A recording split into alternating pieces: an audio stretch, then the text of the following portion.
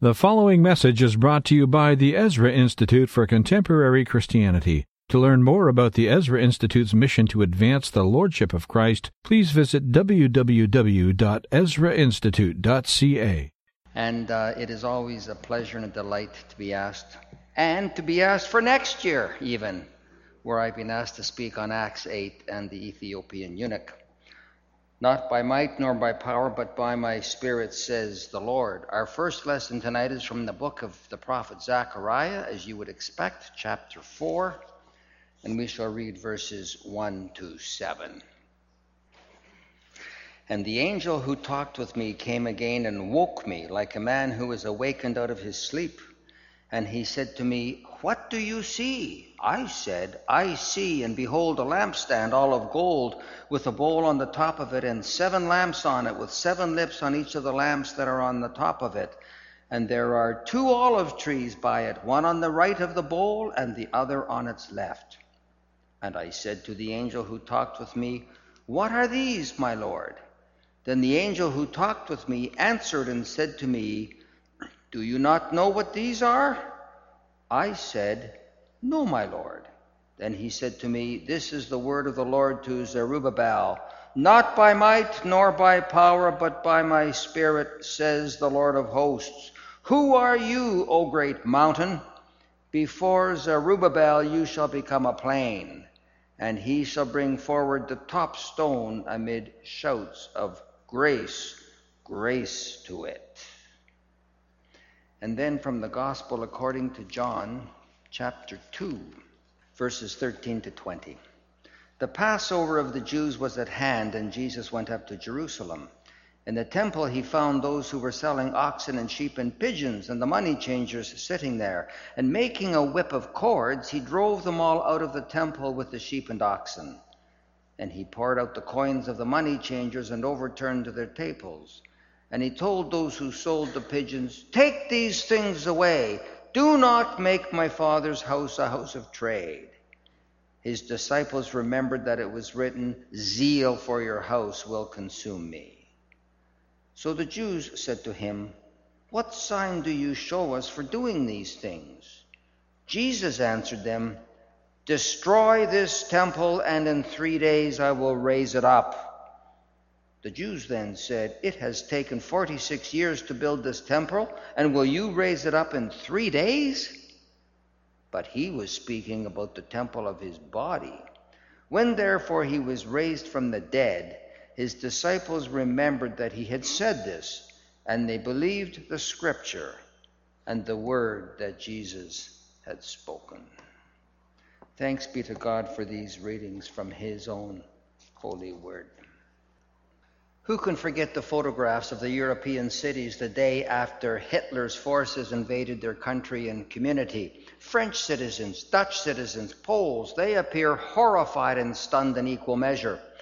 They know they are going to be subject to an arbitrary brutality already notorious wherever the Nazi boot has alighted. Their splendid architecture is going to be reduced to rubble. Their institutions, the outcome of decades, if not centuries of publicly owned wisdom, will be mocked and rendered inoperative. Families are going to be disrupted. Many people will disappear without trace. Places of worship like this will be violated. The Nazis, it must be remembered, housed livestock in synagogues. Anyone who resists will be shot on sight. Anyone who conspires with others to sabotage will be tortured. Invasion writes shock, fear, and fury on the faces of its victims. Can anything be worse? Yes, there is something worse. Deportation. Deportation is worse than mere invasion. For those deported, the immediate future is forced labor, degradation, and finally, death. In 586 BCE, the Babylonians invaded Jerusalem and overran the people who looked upon Shalem as the city of God's shalom, salvation. Deportation followed immediately. In exile, the deported Jewish people struggled for 70 years to preserve their identity and their hope. Their hope was fired afresh in 522 BCE when widespread revolt convulsed the Persian states. Surely these revolts heralded the downfall of the Gentile oppressor. Surely they anticipated the long-awaited day of the Lord. Haggai and Zechariah were convinced that the Messianic king was in their midst. God would show his hand, end the rule of the enemy, vindicate his people, and inaugurate the Messianic kingdom. When the Lord returned to reign in Zion, he would find his kingly throne awaiting him, for only then could he execute his sovereign purposes throughout the world. If the Lord were to find his kingly throne awaiting him, then the temple would have to be rebuilt. Now, the temple was the central place of worship, but it wasn't central in that it was larger or grander than other places of worship. The temple was the foundation of Israel's worship in that it was qualitatively different from all others. Qualitatively different, for instance, from the synagogues that would soon proliferate. The synagogue was the locus of preaching and teaching and praying, the locus of probing Torah and applying it, the locus of religious discussion and community cohesion. The temple, on the other hand, was the venue of sacrifice. The temple was the only place on earth where God had pledged to meet his people for sure. Now, everybody knew that God, in his glorious freedom, could encounter anyone at all, whenever, wherever, however it pleased God. At the same time, everybody knew that God had pledged himself to meet his people for sure in the temple. In fact, the Israelite people envisioned God in the temple with his head in the heavens and his feet on the earth. Specifically, they envisioned God sitting on the mercy seat. Now, the mercy seat was the gold lid covering the Ark of the Covenant. The Ark of the Covenant contained, among other things, the tablets on which the finger of God had inscribed the Decalogue. God sat. Royal rulers always sat to teach and exercise their authority. God sat on the mercy seat. Please note that God rules from the mercy seat, rules in mercy. God sat on the mercy seat even as he infinitely transcended the temple, while at the same time the earth was his footstool. It was in the temple that God could be accessed for sure, and the God whom his people accessed there ruled in mercy. In other words, in the temple, unholy sinners could approach, even encounter, the Holy One himself and survive. To say they could approach him, however, isn't to say that they could nonchalantly saunter up to him or presumptuously sashay over to him or carelessly contact him as thoughtlessly as they might brush up against anybody else on a crowded Jerusalem street. They were always aware that the chief exercise of worship was sacrifice. Sacrifice offered to God. Sacrifice was the God-appointed means whereby defiled people, guilty people, excuseless people could come before God and live, survive, to plead his mercy. Sacrifice, however, wasn't merely God-appointed. It was also God-provided. Hadn't the psalmist said that the cattle on 1,000 hills were God's?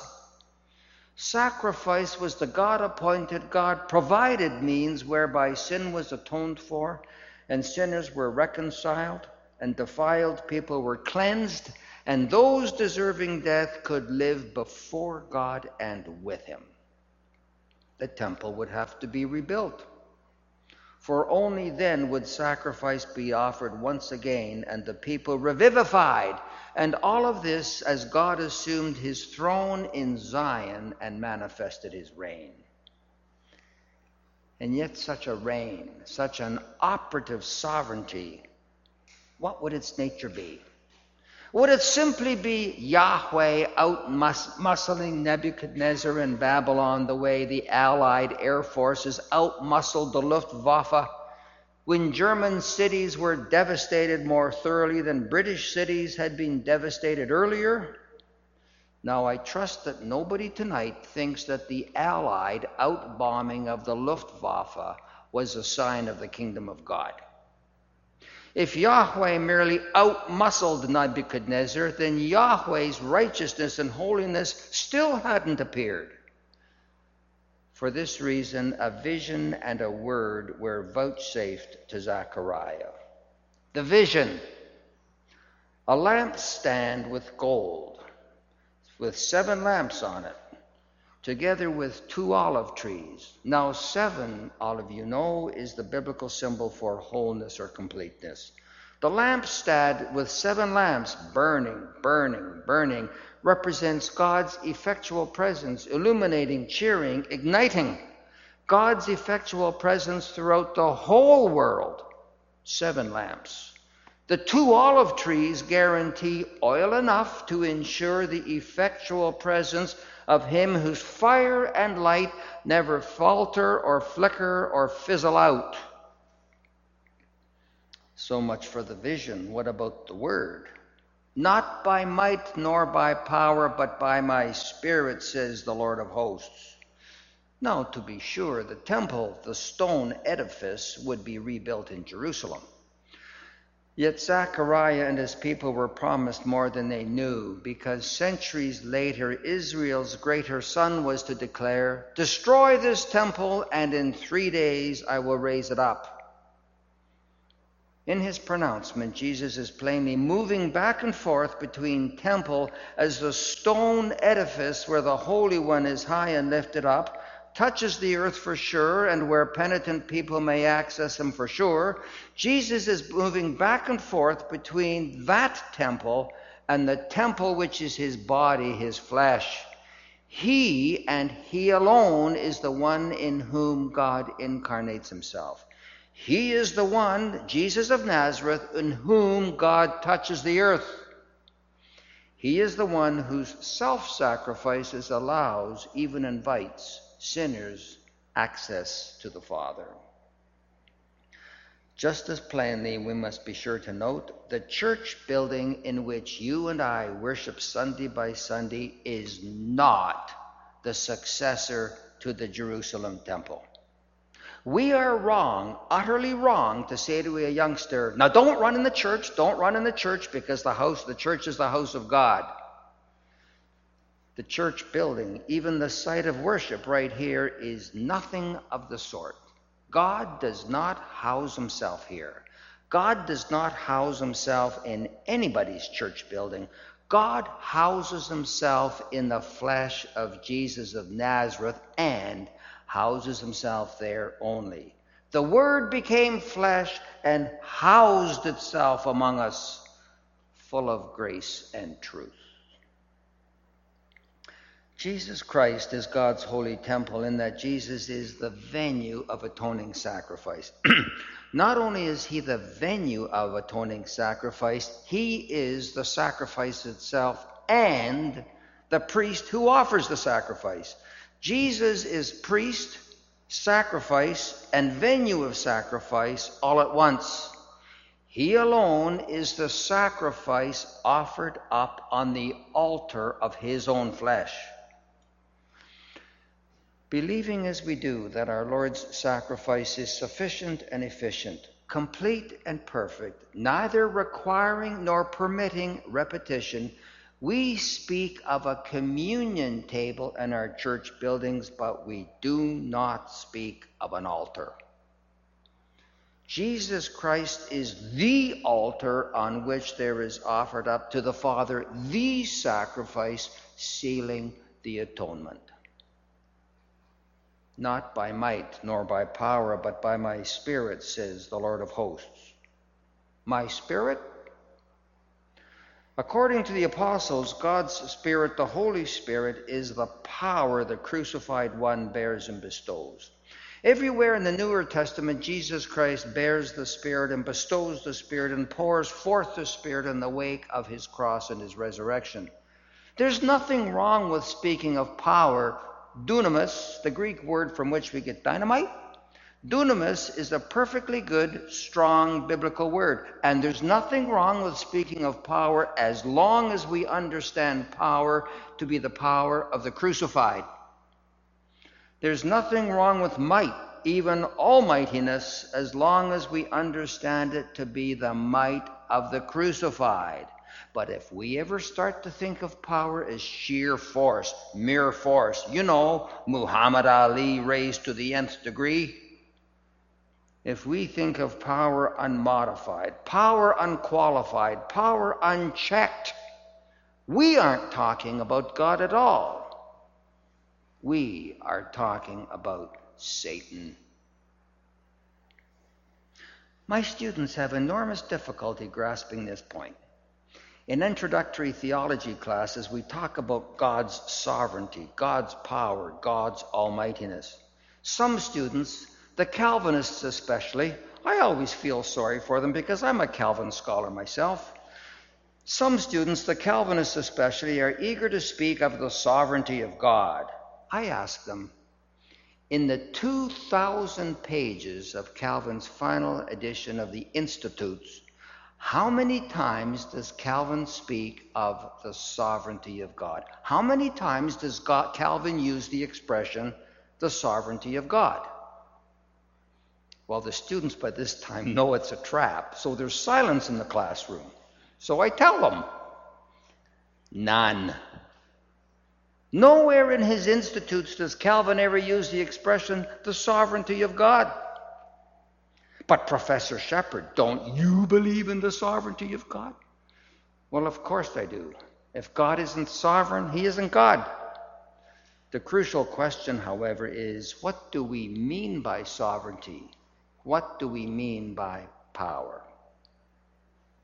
What do we mean by power? A bold student, albeit benighted, says, power is the capacity to do what you want, anything that you want. Power is the capacity to implement anything you have in mind. What the student means, of course, is that power is the capacity to wrench. Power is the capacity to coerce. Power is unqualified force raised indefinitely. The student's wrong. Power is never unqualified force. Power, my friends, power is the capacity to achieve purpose. Remember that.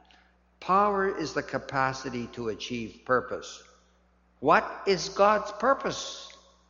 It's a people who love him and obey him and serve him. How does God achieve this purpose? Through the cross. God exercises power, which is to say, God achieves his purpose when the Son of God dies helpless at the city garbage dump, strung up between two criminals, pinned in disgrace to a piece of wood used in that era to execute three kinds of malefactors: revolutionaries, military deserters, rapists. I'll leave it to you to think about with whom Jesus was identified. In the economy of God, God achieves his purpose when he, in the person of his Son, is so helpless that he can't even wriggle. I tell my startled students that power doesn't mean God can do anything at all. And even if it did mean this, we'd be no further ahead because we don't know. You don't know, let me tell you right now, what God can do. We haven't a clue as to what God can do or what God can't do. We haven't a clue. We know only what God has done. What has he done? In his Son, he has given himself up to suffering, abuse, degradation, and that death which is alienation from the Father. Why have you forsaken me? This is what God has done. We know God only as by grace we are made the beneficiaries of what God has done on our behalf for our sakes. We have no warrant at all for speaking of who God is apart from what God has done. Then what about God's power? God's power is the power of the cross. Since God is love, God's characteristic work is to act in love. Since God is almighty, his act of love can't be defeated, which is to say, God can't be defeated in reconciling a wayward creation to himself. At the cross, God does his most characteristic work and his most mighty work.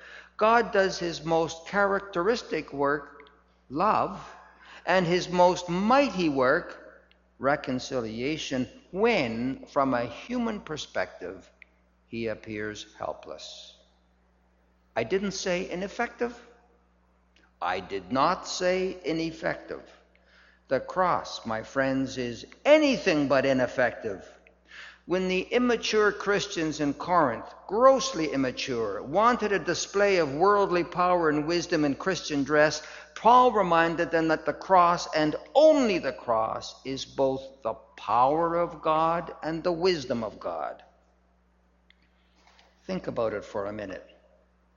Through the cross, God bore our sin and bore it away, didn't he?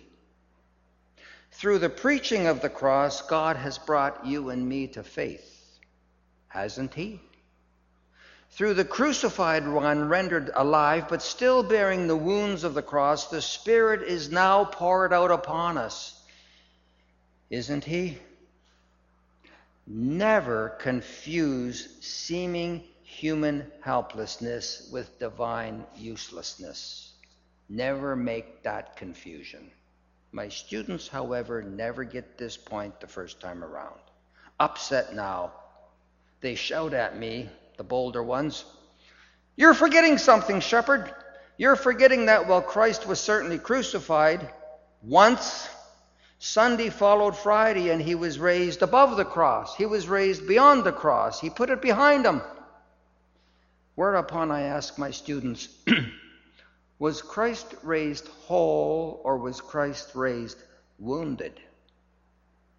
Was he raised beyond being crucified, or was he raised as crucified? Was he raised healed, or was he raised with his rent flesh gaping? In a word, was he raised beyond being crucified, or was he raised as crucified? Well, according to the apostles, our Lord was raised as crucified. He wasn't raised beyond it. On Easter morning, the risen Lord invites skeptical disciples to confirm the wounds of the cross. His wounds are that by which they recognize him. When Saul, soon to be Paul, is persecuting Christians without let-up, the risen Christ comes upon him and speaks to him. What does the risen one say? In view of the fact that Paul's been abusing Christians, we expect the risen Lord to say, "Why are you hurting my people?" But in truth, he says, "Why are you hurting me?" In other words, the risen one suffers in the suffering of his people, which is to say, the risen one suffers still. In the book of Revelation, John the seer looks around for someone who is worthy to open the sealed scroll and render God's redemption operative. He looks for the Lion of the tribe of Judah, because the Lion of the tribe of Judah surely is someone who can wrench things right. When John is finally able to see through his tear-blurred eyes, he sees not the Lion of the tribe of Judah, but a lamb, specifically a lamb hemorrhaging. A lamb hemorrhaging still. The power of God isn't the capacity to wrench or coerce. Zechariah repudiates all such notions of power. The might of God isn't the almightiness of sheer might, unqualified might. Zechariah repudiates all such notions of might. What's more, no less a figure than John Calvin insisted that a God who is sheer power, nothing but power, would be a God we could never worship and a God we could never love. The power of God is the power of the Spirit, and the Spirit is the unique efficacy of the crucified. God's almightiness is the limitless efficacy of the cross. If you're going to take one line home with you tonight, take that one. God's almightiness is the limitless efficacy of the cross. The point we've been making tirelessly tonight concerning the efficacy of God's Holy Spirit in achieving God's purpose versus the purpose of the power of brute force to achieve nothing but carnage. This point nobody grasped more profoundly than Martin Luther. At the Heidelberg Disputation, the year 1518, Luther, recognizing his opponent's reliance on everything except the cross, Luther declared, apart from Jesus Christ, the crucified, God is indistinguishable from the devil. Apart from Jesus Christ, the crucified, God is indistinguishable from the devil. Approaching the same matter from a different angle, Luther subsequently announced that he would always reject the theologia gloriae, a theology of glory, in favor of a theologia crucis, a theology of the cross. For the rest of his life, Luther held up this distinction. Luther insisted that a church that disdains the theology of the cross, preferring to luxuriate in a theology of glory, is a church that boasts. Such a church struts, it swaggers, it brags. It brags about itself, its size, its political clout, its budget, its place in the community, its material resources, its higher profile members. A church luxuriating in a theology of glory, said Luther, exalts itself instead of its Lord. It preens itself instead of adoring him. It's preoccupied with self-aggrandizement instead of with its mission. It craves social acceptance rather than the salvation of the lost.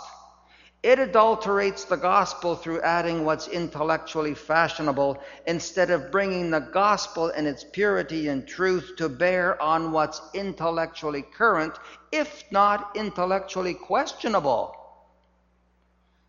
A church bent on a theology of glory, it would appear, is laughable. Would that it were merely laughable, because in truth, a church bent on a theology of glory is lethal. Lethal? Of course. Such a church has confused the triumph of Jesus Christ, which is to say, the spirit or the power of the crucified, with the triumphalism of the institution. A triumphalistic institution can't endure seeming failure, and therefore it has to ensure success, or what it considers to be success. In a word, such a church, triumphalistic and lethal, insists on converting people. Now, it is never the church's business to convert. Never. Everywhere in the book of Acts and elsewhere, of course, it is the Holy Spirit's business to convert. It is the church's business to bear witness or to evangelize. Evangelism is the church's responsibility. Conversion is the Spirit's responsibility. A theology of glory, however, finds the church impatient with the Holy Spirit. The Holy Spirit appears not to act quickly enough, dramatically enough, successfully enough. Therefore, the church thinks it can do better than the Spirit what God has already declared to be his sole responsibility. A church that confuses evangelism and conversion. A church that usurps God's prerogative in the salvation of the world does two things. In the first place, such a church announces to the world that it doesn't believe in God. Well, plainly it doesn't believe in God, because it's advertised its non-confidence in God to do what God has declared he alone can do, namely, make alive those currently dead in trespasses and sins, quicken faith in people who are now spiritually inert. Such a church, no longer content with its commission to evangelize and attest, elbows God aside in order to take over his role, thinking it can do better than he what he has already declared only he can do. Any church bent on conversion announces its unbelief. In the name of God, it announces that it doesn't believe in God because it doesn't trust the Spirit of God. In the second place, a triumphalistic church, confusing the triumph of the crucified with institutional triumphalism. A triumphalistic church persecutes. It will always persecute. A church bent on converting people quickly finds that most people resist conversion. Their resistance spells failure, supposedly for the church. Having already disdained the failure of a crucified Lord, the church insists that people must become converted. Such insistence swells into coercion as all kinds of pressure are mobilized. Psychological pressure, social pressure, political pressure, financial pressure, not to mention that harder to define, much more subtle oppression of which the Older Testament speaks, oppression that is much less visible but no less distressing. Genuine Christians always exist as a minority. They exist as a minority even in Christendom, and persecution of them at the hands of the church has always occurred. Just think of evangelicals in the United Church of Canada for the last 20 or 25 years.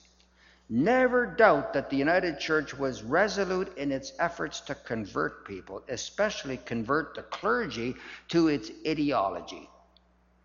And never forget the oppression the United Church visited on those clergy who resisted such conversion. And if you doubt it, I'm willing to talk to you. Think of Protestants in the province of Quebec a few years ago. Think of the children of my Roman Catholic friends, children who were enrolled in Christian Reformed elementary schools and who were savaged.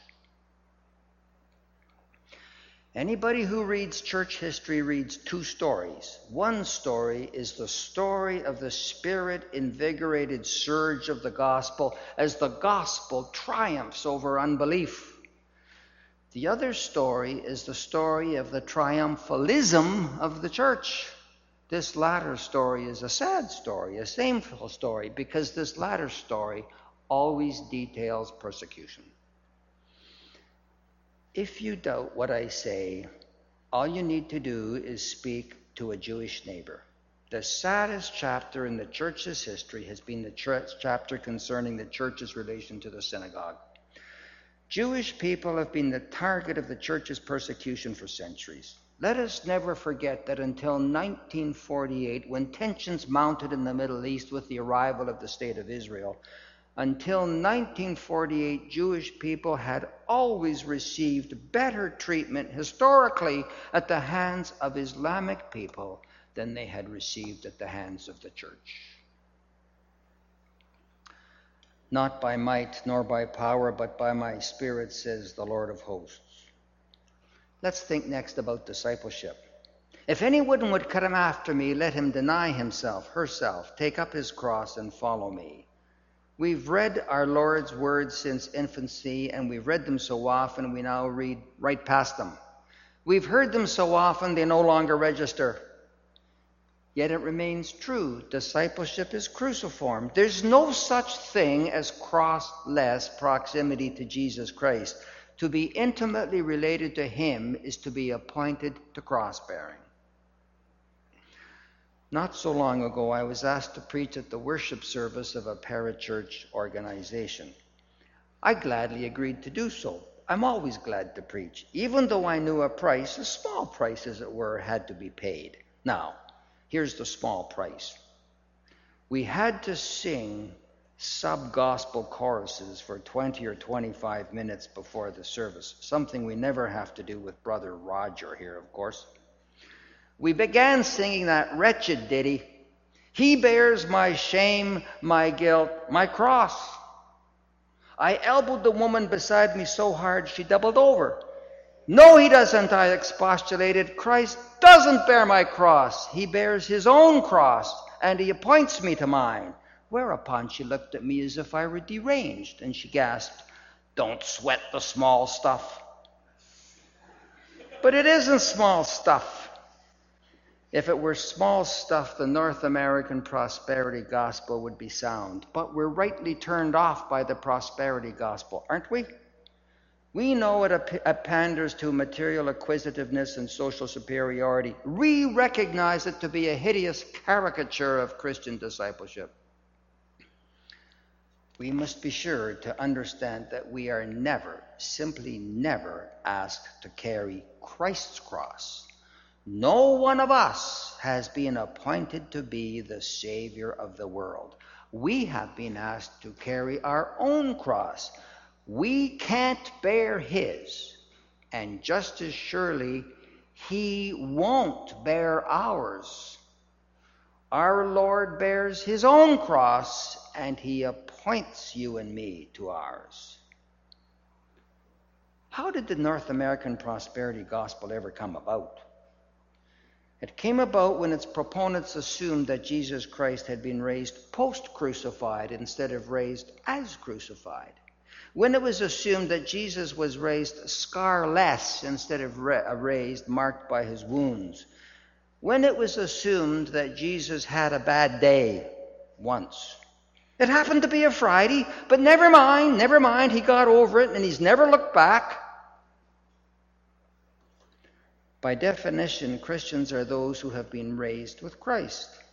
If we think that our Lord, in his resurrection, has left his cross behind, we're going to assume that we have left ours behind too.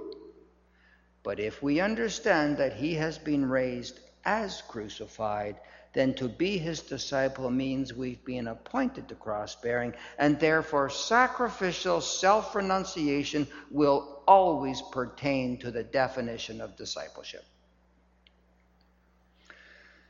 Lastly, in conformity with the cruciform nature of discipleship, the Christian knows she will always incur the hostility of the world. The servant isn't above her master. If he incurred the world's hostility, she will too. Think for a minute about the word world. In the writings of Paul, world, cosmos, means the entire created universe, planets, stars, galaxies, so on. In John, however, the word world, cosmos, same word, has a very different meaning. In John, cosmos means the sum total of defiant humankind tacitly organized in its opposition to God and gospel.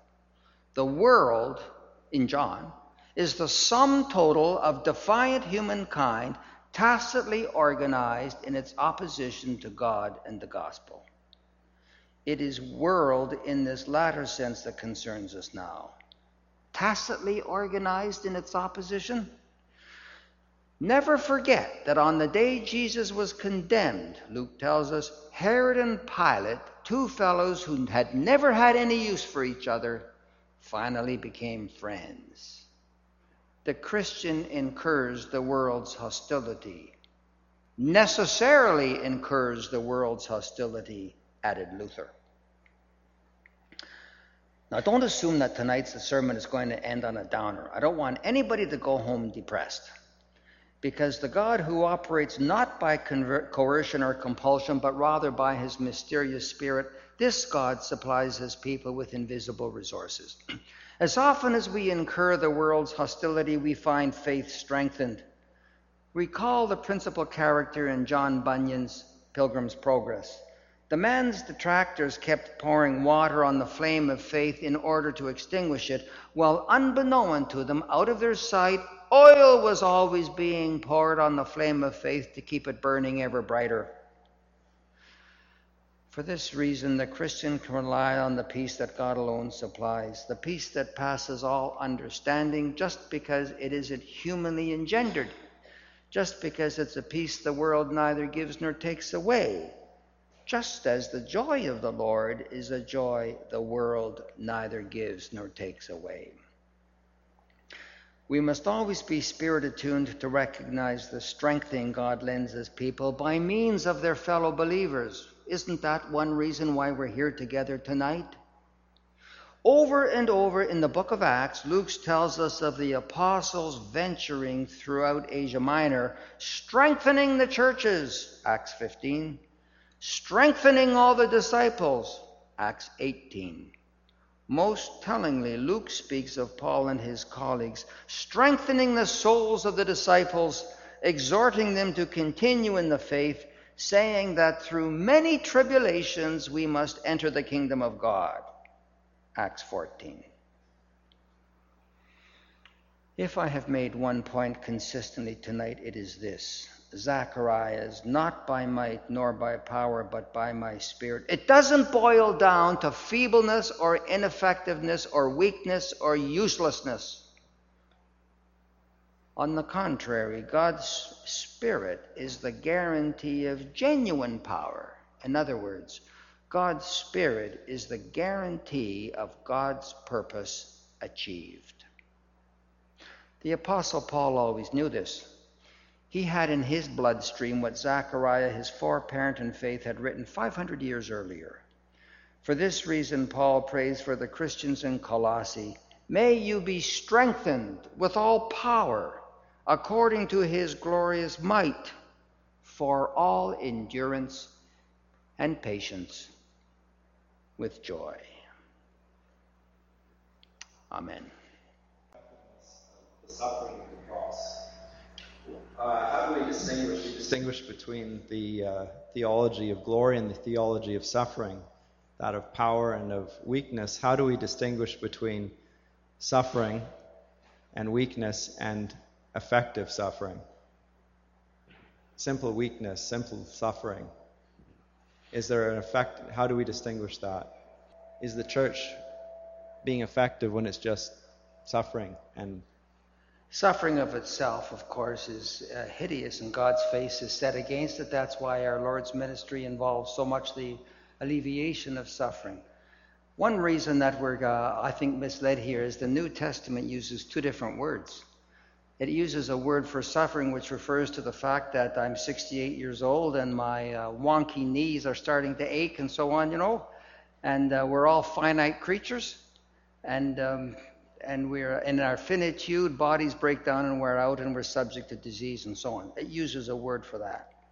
Then it uses another word for the suffering which is brought on people by their allegiance to Jesus Christ.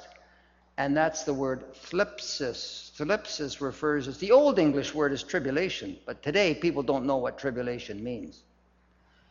And it is the tribulation of the saints, which is the cutting edge from a human perspective of the gospel's surge ahead throughout the world. But the very fact that I have measles and you have the flu of itself isn't something we're to glory in. It is something which God has set his face against, because in heaven there will be no sickness or sorrowing or suffering of that sort. While we on earth, however, that particular suffering which is visited on Christians because of their allegiance to the gospel, they can relieve themselves of it only by abandoning the gospel, committing apostasy. Now, when we're faced with the everyday suffering born of our finitude, the gospel urges upon the church the ministry of healing. Healing has always been a ministry of the church. But when we're dealing with that suffering, which is the result of our discipleship, our cross-bearing, the gospel always uses a different word. Not healing, it's hupomene, steadfastness. Steadfastness. Now the suffering, which is the lot of our fallen finitude, we ought to relieve in any way we can. But the suffering that comes upon me through my allegiance to Jesus Christ and my identification with him is a suffering that I can shed only by abandoning him. And I think that's the major difference. I think that we're confused at this point very often in the church because we have lost the more accurate translation of several different Greek words. There's a big difference between suffering, everyday suffering, and tribulation, is there's a big difference between healing and steadfastness.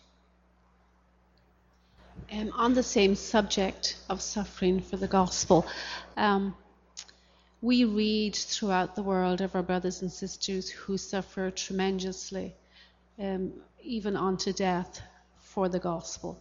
Here in the West, we are surrounded by so much comfort and materialism. What, in your understanding, does suffering for the gospel mean in our world?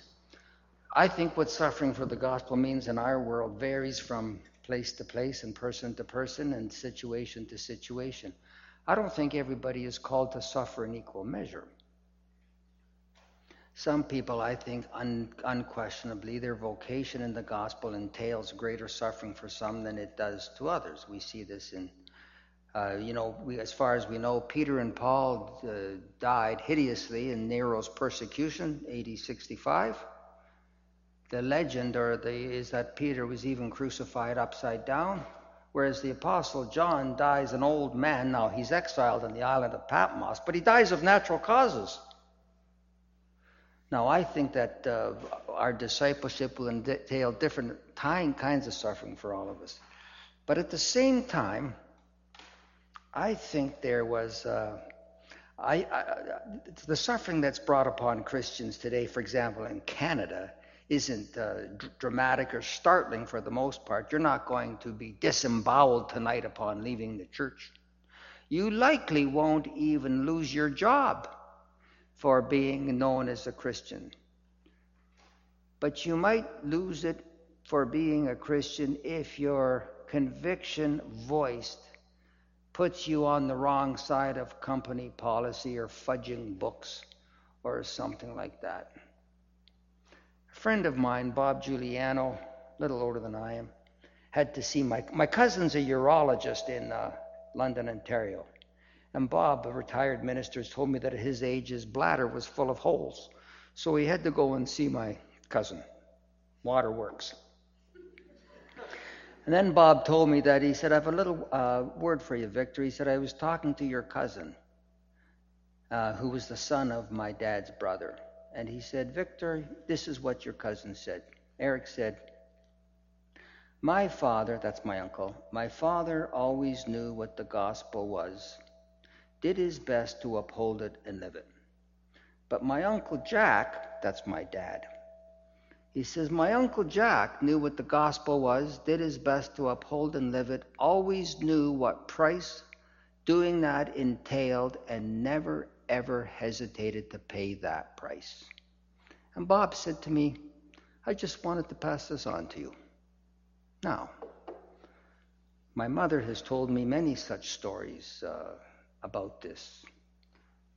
My father worked for one of the major financial institutions in Canada, and he let it be known there were steps he would not take and places he would not go and so on, and that's fine.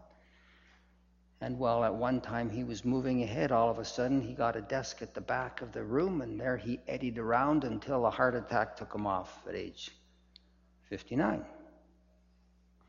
Time off for good behavior. When we lived in Edmonton, I was born in Edmonton.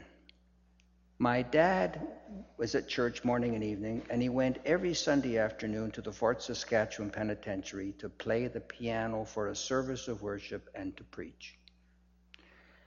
We had no car.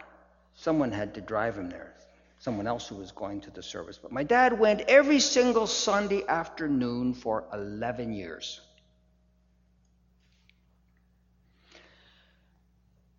He went there because his own father had gone from Clinton, Ontario, throughout the West, all the way down to California, where he got a job working for Union Pacific Railroad. You know, those railroad men? Drunk and disorderly, imprisoned repeatedly in the United States and Canada, but who came to sobriety and faith through the ministry of the gospel. And my father felt that because of what the gospel and the church had done for his dad, one avenue of my father's gospel ministry as a layman was prisons. Well, one day when I was about 15, I said to my dad, "You did this every single Sunday for 11 years. Did you ever see anything come of it?"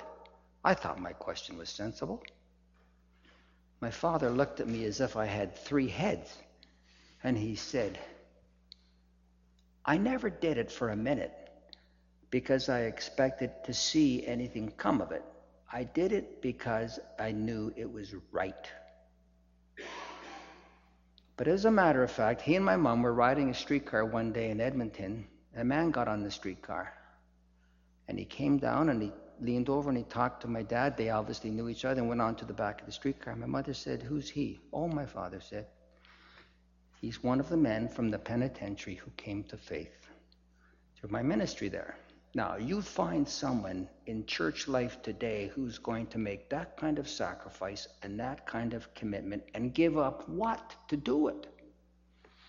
We moved to Winnipeg in 1949. And Stony Mountain Penitentiary is a long way. Fort Saskatchewan Penitentiary in Edmonton's very close to the city. Stony Mountain Penitentiary in Winnipeg's 25 miles out of town. My mom said that when my dad got to Winnipeg, the first question he asked was, "Where's the penitentiary?" Now, I think that, my father never lost his job. We never went hungry. The harassment that's visited upon Christians today isn't as dramatic here as in other parts of the world, but I think it's there. And I think if you sniff and snoop around, you can turn it up in a hurry and you can find it. There's a subtle oppression visited upon Christians, I think, in our society. Very much. Very much. Bear in mind as one of the points that Luther never tired of making, that God is operative in the world through the providential provision of the state. God is operative in the church through the gospel. But Luther always insisted that Satan is no less active in both the world and the church. Therefore, Luther says, you will find the activity of Satan not only in the world, but you will find the activity of Satan as thoroughly and pervasively in the church. And for this reason, I think that very often the most subtle and the most tragic persecution that comes upon Christians comes upon them from the church. Despite that, it's the only body our Lord has. Jakob Yacht, who used to preach, boy, these are long answers to brief questions. Jakob Yacht, who used to teach at Wycliffe College, said to me one day, any time the gospel is preached to the world, the gospel has to be preached to the church at the same time. Sure.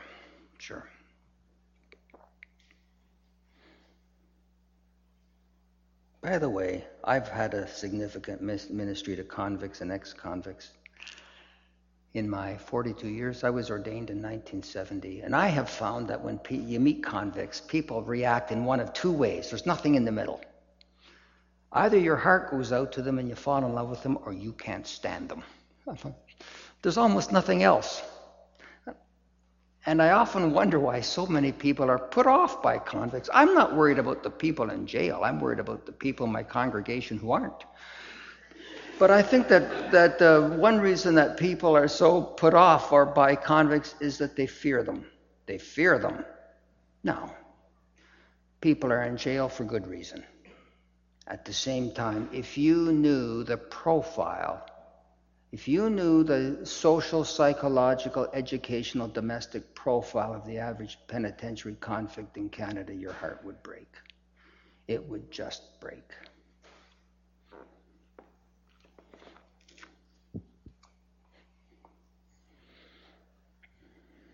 He was numbered among the transgressors. Among whom are we numbered? Among whom do we want to be numbered? Victor, you just spoke of the subtle persecution of Christians in Canada. It seems to many people to be increasingly less subtle and more overt, given the... First of all, you may want to comment on that, but I'll assume that you agree to it. Given that fact and the power of the gospel working through the suffering of his people, what opportunities do you see for the gospel in Canada? I think that the opportunity for the gospel in Canada is that opportunity that only God the Holy Spirit can create for it. I don't think we have to attempt to find or create opportunities for the gospel. I think all we have to do is attest the gospel in word and deed and trust God to do his own work after that. But I don't deny for a minute that the hostility or overt hostility to the gospel is increasing. Many people think that secularity, or secularism, I should use that term, secularism is value neutral. Because the secularites in our midst are neither Christians nor Hindus, they're somehow religiously or spiritually neutral. That's ridiculous. Secularism is not value neutral for 1 minute. It has its own high priests and its own documents and its own secret police. And I think that we will see ourselves moving towards conflict in Canada on a wider scale. Multiculturalism is doable if by multiculturalism you mean Greek food out here in the Danforth, and Japanese lanterns, and Chinese chop suey, and the Hungarian dances of Johannes Brahms. Multiculturalism is doable. But multiculturalism or pluralism isn't doable if you say that convicts, someone convicted of theft should be treated in the criminal justice system, but treated with mercy, and someone else says his hand should be severed at the wrist, or that the adulterer should be stoned. That's not doable. Now, I think that our multiculturalism, so-called in Canada, I coin a terrible word. Neologisms are a sign of schizophrenia, but I trust you think I'm sane. But what I call multi-valuism. We can have multiculturalism, Greek food and Japanese lanterns, but we can't have inconsistent value systems operating at the same time. My wife taught elementary school for years. And when she was a neophyte teacher, one day she decided she would tell the children, they were going to be off for Easter holidays, so she told them what Easter was about. Wow. My wife's now 68, so how old was she when she started? This is 45 years ago. This is 45 years ago, the principal had her. Now, we don't talk about that stuff in class, you see. But there's no problem at all with telling the children what Ramadan is about. You can tell the children what Ramadan is about or what Diwali is about, but you can't tell the children what Easter's about. Now, there's a form of oppression and right there. And I think that public education, I'm a supporter of public education because it got me off Gerrard Street, made me a highly successful preacher. I support public education. I think Edgerton Ryerson's vision was wonderful. High quality education without a doctrinal means test or a financial means test, but it presupposed the commonality of the indirect illumination of the gospel. Not that everybody had to be a flaming Christian, but it presupposed the indirect illumination of the gospel. But once the indirect illumination of the gospel recedes in our society, there's no public ownership of the public good. There isn't even a public ownership of the educational good. We can no longer agree as to what the educational system is trying to achieve. And therefore, I think that we are facing a period of fragmentation, social fragmentation, and with it, oppression of Christians. However, do we believe in the triumph of the crucified?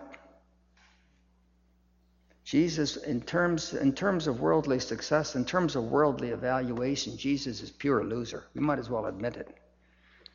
He's pure loser. He was born in a one-horse town. His family was embarrassed by him because they thought him deranged, Mark 3. He's abandoned by his disciples at the most critical hour of his life. Then his own father abandons him. Then he calls people into his company, and he gets people like you and me. He's a loser. Never mind. I love him. And he will be vindicated.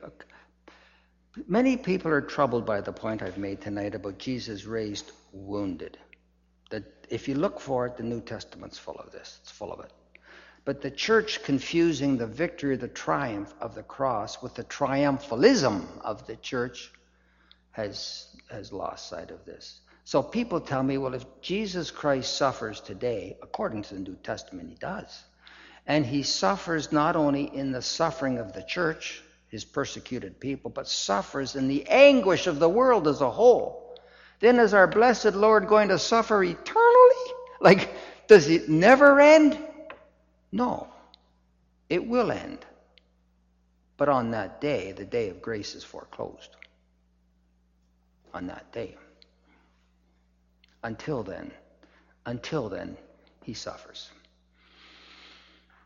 Everybody wants to see the Lion of the tribe of Judah. There's only one problem.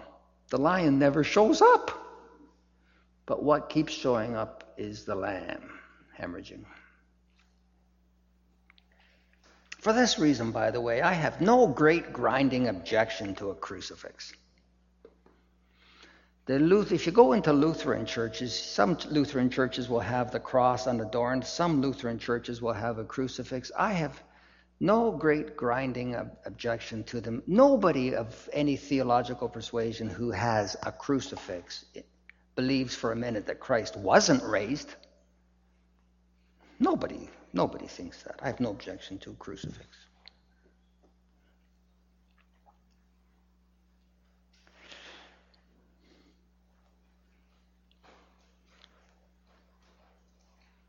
You talked about Christ takes up his cross and we take up our own cross. Mm-hmm. Can you explain further what that looks like on average? Because it would be different for each person, obviously, but just give some examples, perhaps. John Wesley was sitting with a man in his home one day when there was a downdraft. There was a fire burning in the fireplace, and the downdraft caused the room to fill with smoke and soot. And the man said to Wesley, well, I've had this crummy fireplace for years. He says, that's just the cross I have to bear. Wesley said, it's nothing of the sort. That is not a cross. That's just a crummy fireplace. That has nothing to do with the cross. The cross is particularly your discombobulation, suffering, sacrifice, whatever that is, one that is a concomitant of your discipleship. I'm sorry I can't be any more specific than that, because it varies with every person. I often think, of Teresa of Avila. She belonged to the what order did she belong to? They weren't Cistercians. The Discalced. Give me the name of the order. Slipped on my tongue. Carmelite. She was a Carmelite, yeah. She was imprisoned 3 times by the Inquisition. Her own people. All she wanted to do was cleanse the order. The church was in no hurry to have the order cleansed. Imprisoned 3 times by the Inquisition. But you notice 2 things about Sister Teresa of Avila. 1, she always knew what her vocation in Christ was. She couldn't be dissuaded from it. 2, even the church which harassed her, she loved. The church which harassed her, she loved for the sake of something better for the church. And that's what we have to do. Reinhold Niebuhr used to say that the church is like Noah's Ark. If it weren't for the storm outside, you couldn't stand the stink inside. And Karl Barth said the church is, he says, if Christ hadn't been in the boat, it would have sunk. Of course it would have been sunk.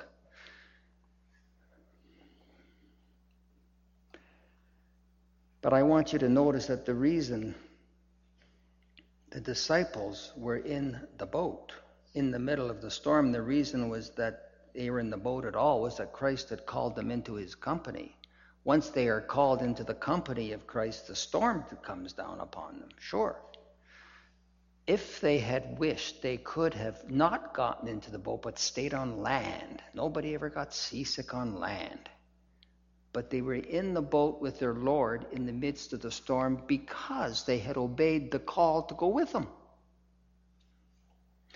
I'm waiting for someone to say to me, well, Shepherd, it sounds good, but what price have you paid? What renunciation have you made? What sacrifice have you undertaken? I don't want to go there just yet. Consummatum est. Is it finished? I have one question. Oh, I thought you were coming to pronounce the benediction. No. Oh. I have a question. I was going to ask it at the beginning, but I was worried it was going to be kind of off topic. But since you've talked a lot about suffering and the crucified risen one, I thought I'd bring this up. In Colossians 1, verse 24, now I rejoice in my sufferings for your sake, and in my flesh I am filling up what is lacking in Christ's afflictions for the sake of his body. What does that mean? It's a wonderful text. Paul says that for the sake of the church, he supplies what is lacking in the sufferings of Christ. By the way, I teach a course in modern Jewish philosophy at Tyndale, and we were probing the work of wonderful Canadian philosopher Emil Fackenheim, who was as adept at theology as he is at philosophy. And he was bringing forward a rabbinic thesis to that effect, without using those words. And some students in the class said, well, see, what can you expect from a Jew? He doesn't know any better. He thinks da-da-da-da-da. So I let them go on for a while. Then I said, well, doesn't Paul say exactly the same thing in Colossians 1:24? On the one hand, everybody in this room believes that the death, our Lord's sacrifice, was complete, perfect, whole. It needs no supplementation whatsoever. His sufferings are deficient in nothing, right? If they are deficient, if Christ's sufferings are deficient, then you and I are cast upon our own resources to save ourselves. If his sufferings are deficient in nothing, then his atonement is sufficient for you and me. Then what does Paul mean when he says, I make up what is lacking in the suffering? This. The gospel has to be embodied, carried forth in the world. And as the gospel is embodied in the world, there is a suffering visited upon Christ's people, which is theirs. It's not really that his sufferings are deficient in any way. It's rather that he bears his own cross, but we have to bear ours, and that is simply inescapable. And unless we are willing to bear ours, his cross never brings people to faith or forms disciples in the world. What he has done, only he could do. But what you and I must do, we mustn't fail to do, or else what he has done benefits nobody. What Christ has done for us benefits us only as what he's done for us is done in us. But if what he's done for us comes to be done in us, it has also to be done in others. Or else what he's done for them doesn't profit them. That's the meaning of the text, I think. It's a wonderful text to preach on. It startles people. Okay, thank you very much. And as I said earlier, refreshments downstairs. Let's thank our speaker.